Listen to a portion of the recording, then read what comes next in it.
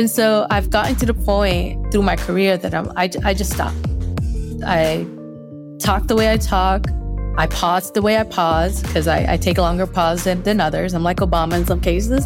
And, that's a hot take right there. Mic drop, right?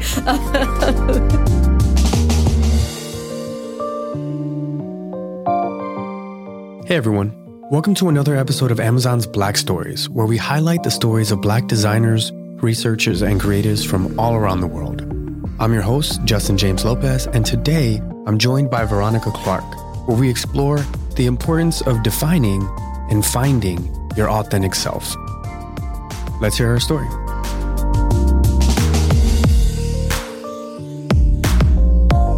Well, Veronica, thank you again for joining me on this episode. I am so excited for this conversation. We've had quite a bit of interactions back and forth, and this is a long time coming, finally getting you on the show so we can hear more about your story. Thank you. Yeah, of course. No, thank you. For starters, let's start with who are you today? What do you do, and what does that mean to you? Sure. Today, I am a UX designer here at Amazon/AWS. And yeah, so what it means to me is pretty much I feel that I create and get something out to users to help them with their day-to-day, which is something that I really enjoy to do. I just love, we talk about being obsessed with customers. I am obsessed with users, even before joining Amazon. So my goal is to simplify and create an environment the user can go to on a day-to-day and make their day easy with their task. Yeah, it sounds amazing, right? I think that's definitely like the cookie cutter answer of it, right? It's like, hey, This is what I do, right? This is at a top level view. But let's dig a little bit deeper, right? When it comes to you as a designer, as a creative, where does that story start? Was design always the end goal for you when you were younger? I knew I wanted to be something creative. So as a kid, if someone ever comes to my home, they would see a ton of painting because art, music, anything in just STEM or STEAM has always been my passion. Poetry, anything on that part of. When I grew up in a very artsy household, my dad studied classical music. He also did opera. My brother was a DJ/hip hop artist. We had a ton of vinyl records from going all the way to classical music and different types of old school Latin boleros. We call them boleros. And then with my brother's side, a ton of old school hip hop because he was older than me. And so, so I grew up in a very artsy music environment. I had family members that painted, they created sculptures. Like this was, they did, this was their job. So I was always surrounded by art. And as a kid, I started with graphic design, and that was a big passion of mine. And when I was in high school, fun story, I used to take this math class and I wanted to get extra credit. And the school had like these old big computer because I grew up like in the hood where we had like access to computer, but they were like really old Microsoft Windows machine. And so someone learned about some command codes to get to some games. And that's how I started. I was like, oh, I like this. I was like, oh, I just type in all these different codes and I get a game and behind the operating system. And so technology and art has always been my biggest passion. But growing up, I remember at one point in my life, I wanted to pursue a career in finance because I thought that was the best way to make money. I don't have the traditional background of going to school, getting a bachelor. So I was focused on what type of certificate I should be getting.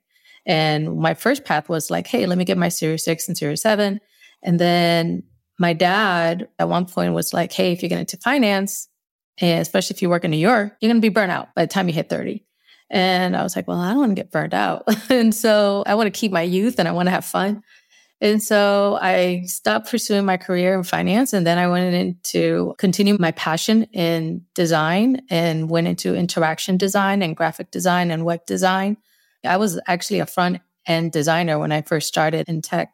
So I was creating, web pages, and I even did freelance work where I created my own SOW. And so, that's how I got my foot in. And then eventually I started applying to organization while I had a good portfolio to display. And here I am now. Hanging out with Justin. Hanging out with me, yeah.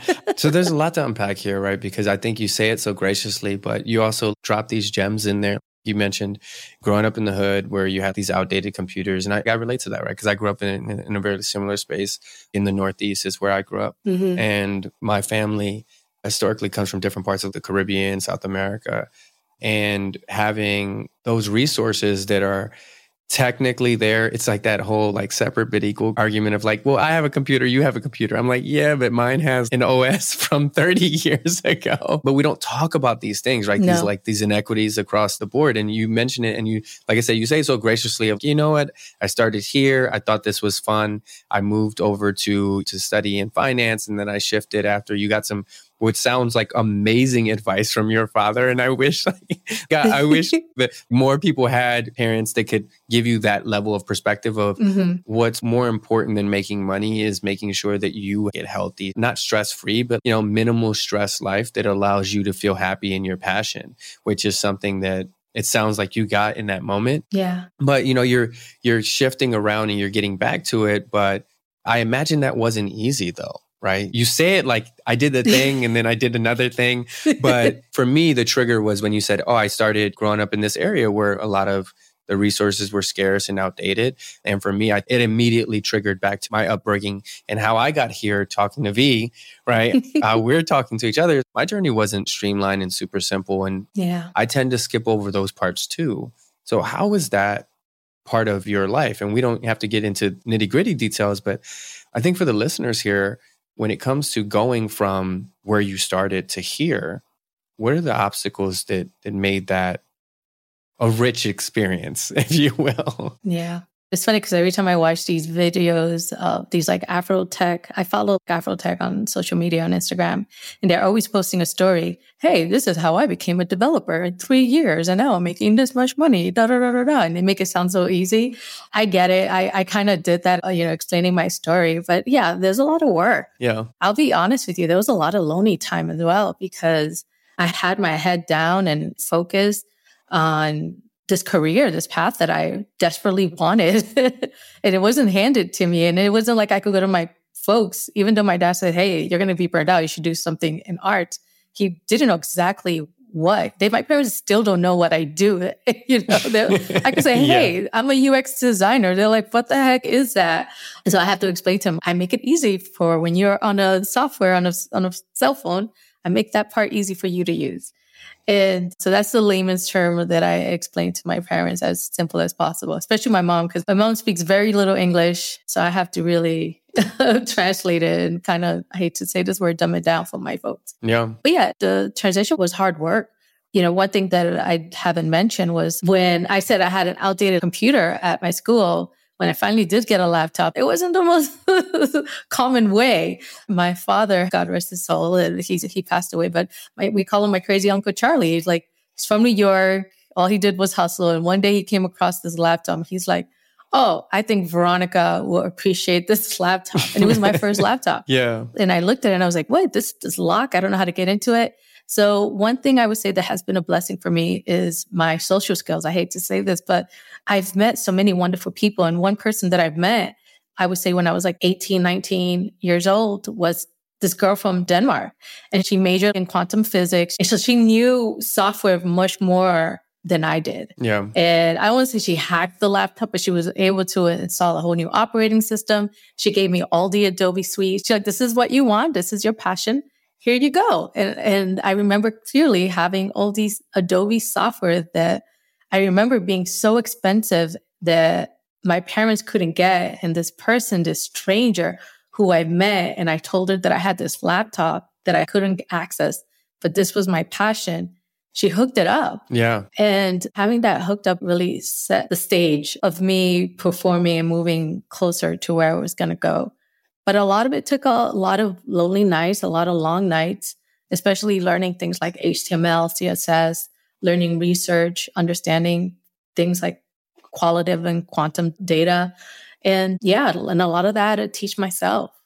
I think that those stories are really important, right? They're important from, when you think about diversity, equity, inclusion, these buzzwords in the industry now. When I think about those, I think about stories like yours, right? Like where you think of it's not always sweet, right? Or you're alone a lot. A lot of people don't understand when you say a thing, what that means. And having to constantly explain what certain references mean and how they hit you and the reality of all of those things. I think there's a beauty to that coming from that hustle, right? To not having all of the answers and having to figure it out yourself. It's owning the knowledge, right? It's being able to say, I'm going from 0 to 1, right? Where you go, I didn't know any of these things. I didn't even have access to Adobe Suite. Now I have this. I'm going to learn everything I possibly can about it, and not being afraid to not be the smartest person in the room in order to become the smartest person in the room, right? Mm-hmm. It's a scary thing, but I love that you were able to do that, right? That self-teaching thing. Because I imagine you said that you had to learn it on your own. So I'm assuming a lot of it is, all right, here's a gap area. I need to go learn it. And in these new generations, it's easier because you go, okay, I'm going to go to YouTube University and learn it all, right? What was that experience for you? I mean, I had Google and everything. It's just, I think a lot of it was, I'm a big observer. So observing others, just being in the right circle, just going to the right meetups or the right tech event, that really helped me. The way I learn is not just also being by myself, is I'm a visual learner and I'm also audio learner. So I have to hear and listen at the same time. So for me to do that, I had to put myself in an environment that you don't see people like me. I'm going to these tech ops or these UX event to learn more about UX. And, I'm the only one there. I'm the only woman of color. I'm the only minority. And I don't sound like some of the other people when they talk. I might have my little Northeast accent, my little Spanglish accent. And so it took a lot of, especially for someone, I would say growing up, I was very much of an introvert. It took a lot of pushing myself out of my comfort zone. That's where I think where a lot of the challenges came, because the little voice in me has that fear. Okay, don't say anything yet. Don't say anything yet. But in my heart, I'm like, wait, I want to say something. Yeah. So I think my heart trumps my brain more than anything. Yeah. Because I then say it and I follow my passion. I love that. So I heard recently this idea of our human experience is broken out into the languages of the mind and body, right? And the language of the mind is thinking, right? We use our mind to think. And the language of the body is feeling. It's a feeling experience. And when you combine those, that's the human experience that you have. So this kind of ebb and flow between the two that you're talking about, it's really natural for us to feel that, but we tend to fight it a lot. I have to pick one, and that's something that I'm still working on as well. Yeah. Well, something you mentioned is really interesting though. That idea of being the only person. This is a pretty frequent thing on the podcast that I hear from different guests, but on the road to that, and I imagine, you're probably experienced that a lot, even in, in corporate America, kind of being the only one. But like on the road, how hard was that to constantly be a person that's saying, I want to learn, I got to put myself in these uncomfortable spaces. It's already uncomfortable because you don't know, you're trying to go from 0 to 1. But then on top of that, you amplify that experience by not having a support system that looks like you. What was that experience for you? The challenge definitely was corporate America not having support from some of my teams or manager, because again, I was different. Or I would say my biggest challenge was trying to fit in, because a lot of, especially when I first started, they all pretty much came from the same background. Mm-hmm. I'm not saying it's generic, but I want to say their background was much more similar than my background. So they had a lot to bond with. Their culture was much more similar than my culture. So it just made it hard for myself to find my voice within the organization. I felt like the only time that I could talk about anything was about work. Those little bonding experience that people talk about that you have at your job, I was missing out on. Those friendships that people always talk about, I was just missing out. So how do I fit in with you? Yeah. And it goes to that, like, it's like playing double dutch. Like when I can jump in, and I'm not good at double dutch. Yeah. I love that last part. And I'm not even good at double dutch. So how could I possibly figure this out? I can't even figure out double dutch. No, but that's, I think it's real, because like that's what it came down to for me, right? And when I was mentioning before, it came down to that aspect of a lot of people look at it as like a super strength. And I'm like, what you're actually witnessing is just exhaustion. Like I'm just so exhausted of having to try to circumnavigate, this labyrinth that you put in front of me, right? This labyrinth of, if you can figure out all of this and get out of the hamster wheel, and then understand code switching, and then figure out all of the things that you didn't have access to when when you were growing up, or when you were basically starting at a deficit to begin with in this race, then maybe we'll see you as a part of the room, not even the table. Correct. Like I said, when you get beat down by that so often, you just get exhausted. And that's what a lot of people are witnessing, but they're going, all right, in your exhaustion, you're being so honest, you're being so open, you're helping to motivate a lot of other people to just be able to be themselves. And I'm like, I'm glad that I can be a martyr for you. Right? I mean, there's a gift of being vulnerable with your colleagues, being vulnerable with your boss. There's a gift to that because it helps them see where you're coming from. But taking out that vulnerability or pulling it out from yourself, that's where the work comes in. It's like, I know I need to be vulnerable, but how can I do it? I don't want to be judged, or I don't want them to think I can't do my work, or I don't want them to think that I'm failing, especially when we're taught to work harder than other cultures, than other races. Growing up, you have to be 2-3 times ahead of the game than other races. Like when I mentor other Black employees, one of the things I say, hey, note down those conversations. Follow up with an email, follow up with the Slack. If the decision was made, follow it up. This way you have something to track. Because if you don't, that might come back and bite you. Yeah. They're gonna be like, we never discussed that. Or they forget about what happened. I think that that's true. I do kind of skim over it. But if I'm being honest, that's what it is, right? It is just that exhaustion. Because what I realize is I used to have this fear of being judged, right? Of being judged poorly based on how I show up. And it's one of those situations. I heard this on the topic of like music that we were talking about before. I remember listening to this freestyle, and in the freestyle, and I promise you this makes sense, the artist just randomly says, I'm tired of people critiquing me for things that I had to struggle for. That hit so hard for me, that idea of that's true. I spend so much time and effort to try to learn your culture, your ways, your way of talking, your way of interacting from a corporate lens, from just like a non-urban environment lens. And that's the way I describe it. Mm-hmm. I spend so much time, and then the only thing you can do is critique me for saying the word wrong. If that's what it's going to come down to, like I said, I used to be afraid of being judged, but if you're going to judge me anyway, then I want you to at least judge me. I don't care if you judge me poorly, at least judge me fairly. Yeah, exactly. Based on who I actually am. And what's funny is that people started to go, actually, I think that's dope. People started to be like, actually, you know what? I actually, really like talking to you now. And I'm like, really? Like, I was trying so hard. But I think because there's that concept of you can't be the best copy, but you can be your best self, right? You're never going to be the best copy of something else. So we spend so much time trying to copy and imitate these other things that we think are valuable. But what people really, really need is for us to show up as ourselves so that they can feel comfortable showing up as their selves in a way. I don't know. I agree. But if you show up as yourself, you also need someone that's going to be accepting of how you're showing up as yourself and not try to change you. You're right. Exactly. I think you can't just for the actual advice, it's like, I wouldn't say just show up as yourself all the time. It's like, you need to learn, like you need those skills, right? And as exhausting as it is, to your point, I needed to learn those skills, right? I needed to go through those experiences in order to get to the point where I'm comfortable enough to say, you know what, I'm taking off this mask, I'm taking off this suit, and I'm going to just be me because I know how to play the game. I just choose not to. There's a difference between not being able to play, not understanding the rules, and choosing not to play the way that it was set up. Because when you know the rules, then you know how to say, okay, technically this is what the rule says, right? So technically I'm not wrong in what I'm doing because I understand the rule. There's a difference between that and just hoping you got it right because you never read the rule book.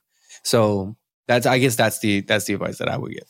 It really took a long time, I would say, that when people talk about your authentic self, or just for me to stop, I want to say, adapting to their culture and just maintaining myself, the truth of my culture. I think that's when I found my happiness, because I got into the point where, okay, I am not going to conform to the way they talk. I will literally imitate someone else's voice and the way someone else talked, the tone of their voice, just so they could sense that hey, we are similar. It's like a parent when they kind of talk to a kid to make that eye contact, they go down, right? They get on their knees or they go down. So they make that eye contact level to their child. So this way the child feels some form of equalness. Mm-hmm. I felt like I had to do that. Like I had to understand and study their culture. That was extra work. Now, on top of that, I was doing my own work. And so I've gotten to the point through my career that I just stopped. I talk the way I talk. I pause the way I pause because I take a longer pause than others. I'm like Obama in some cases. And that's a hot take right there. Mic drop, right? Yeah. And so I've learned to be myself and meet people halfway. And I think that's the importance of the diversity inclusion. It's not someone saying, hey, we're going to hire these group of people because we need diversity or the product needs it. Our products need tremendous diversity inclusion, especially because our customers are so diverse. If you consider yourself a global company, you have to include everyone. You have to represent everyone in your workforce. So you create products that represent your customers. Yeah. Now, when you are talking about collaboration, the collaboration part, that needs to be trained. Some folks need to be trained on how to adjust, just how I adjusted many, many times on how to adjust and meet others halfway when they are different, when they sound different, when they communicate different. We talk about, you and I come from the Latin culture. We talk with our hands, how we communicate differently. Mm-hmm. That awareness needs to be brought into the diversity inclusion program. If I say that a program needs something, it's the awareness that, hey, not everyone's going to sound the way you are. Not everyone's going to come with the same background. So you have to have some form of empathy and compassion to the other person when receiving the information that they're giving you, because their tone might be different. The way they use words to be direct might be different. Some folks, some cultures use more direct wording than elaboration. Some cultures like to elaborate. They like to be a narrator and create a story. Some cultures are straight to the point, and that needs to be accepted more. It's a valid point. And I also, from growing up and seeing so many different cultures clashing in my family, as far as not just heritage, but just social cultures as well, of how people interact here in America versus in the islands and stuff like that. It's one big thing is like, there's a lot of people in my family and myself included, where English is actually, and a lot of people are surprised when I say this, but English is actually my second language. I didn't learn English first. And I chose to spend a lot of my time trying to master that so that I can show up in this kind of really significantly well-polished code switched way. But that's also very unfair, right? Because I'm constantly having to, in my brain, move between different worlds where other people don't, right? That's extra work for you. That's extra exercise that you don't need. Yeah, you get to exist in your world and I have to jump in and out of it. But then when I say, hey, to your point, can you meet me halfway? That's what inclusion is. You go, it's uncomfortable, right? Yeah. But my point was like to some of that communication gaps, right? And having empathy is for some people, like I mentioned, for some people, this isn't even our first language. And that's not even just from Latin America. You think of people that come from Europe, people that come from Africa, people who come from different places. So maybe this is the best way that they can communicate is just using the words directly, as basically the fastest way to get from point A to point B is a straight line. And that's the way that, and we're just used to talking around things before we get to the point. And they're like, I don't have all of the words you have because I didn't grow up in this culture. And that's something that I grew up with as well with some of my family members of they just have to say the thing. It's not about being rude or curt or any of that, but not understanding that is a part of lacking that empathy, a part of not really leaning into that I in the DEI, right? Where people just say diversity, put different people in the room. But you go like, what's the point of putting different people in the room if they can't cohabitate well or they can't collaborate, as you mentioned, really well? When you think about the advice that you would have for not just corporations, but for people kind of experiencing the things that you've experienced in having to lean in, having to meet people halfway without them necessarily wanting to meet you halfway all the time. Mm-hmm. What advice would you give them? Well, I stopped leaning in. So that's a mic drop right there. There's depth to that, right? So you say stop leaning in, but I think you mentioned earlier, a part of that feedback is saying you stop leaning in order to kind of love yourself more, right? To say, hey, correct. A big part of that. So what do you mean by that when you say stop leaning in? I use the term code switch. I don't do that anymore. I don't switch it up. You accept me how I am. Mm-hmm. I do discuss. Now, I've gotten into therapy within my role where if I've noticed that my voice is not being heard or it's not being understood, then I would take the extra step and say, hey, let's discuss it. What's going on? Let's get some clarity. I noticed that we're not on the same page, or I noticed that our communication is not aligned. So how can we make that better? I will call the other person out. This is where I am now within my career. If I notice that your communication is hindering my job and we're not aligned, then yes, I'm going to use my voice now because I'm a little more extrovert than I was in my early years of my career. And I'm going to say, hey, let's discuss this. Let's sit down. Let's discuss it. I want to understand more your point of view, especially being in a creative field and being in an environment where we're all trying to innovate, we all have ideas. People fight for their ideas to be pushed. And I'm one of those. I like to fight for my ideas to be pushed. But I also want to understand your communication style, especially if your background and your culture is different from mine. I'm also going to say this. I want you to understand my communication style. And just like you mentioned, you talk about the language and the exercise you have to do with, I do that as well. And I think, I hate to say this, one of the advantages I say that I've been fortunate with my career is my last name, Clarke. I do come from a Spanish-speaking household. English is also my second language. I was in ESL classes all the way to like 4th grade. And so I speak Spanish, I write in Spanish, I can read in Spanish, but I speak Spanglish more than anything, I say. Yeah. And I think that illusion, I have to tell people, hey, just because the last name is Clarke doesn't mean I English is my first language. Spanish is my first language. My parents come from a different country, a different culture. They speak different. And then my grandfather, whose last name that I have is Clarke, comes from Barbados.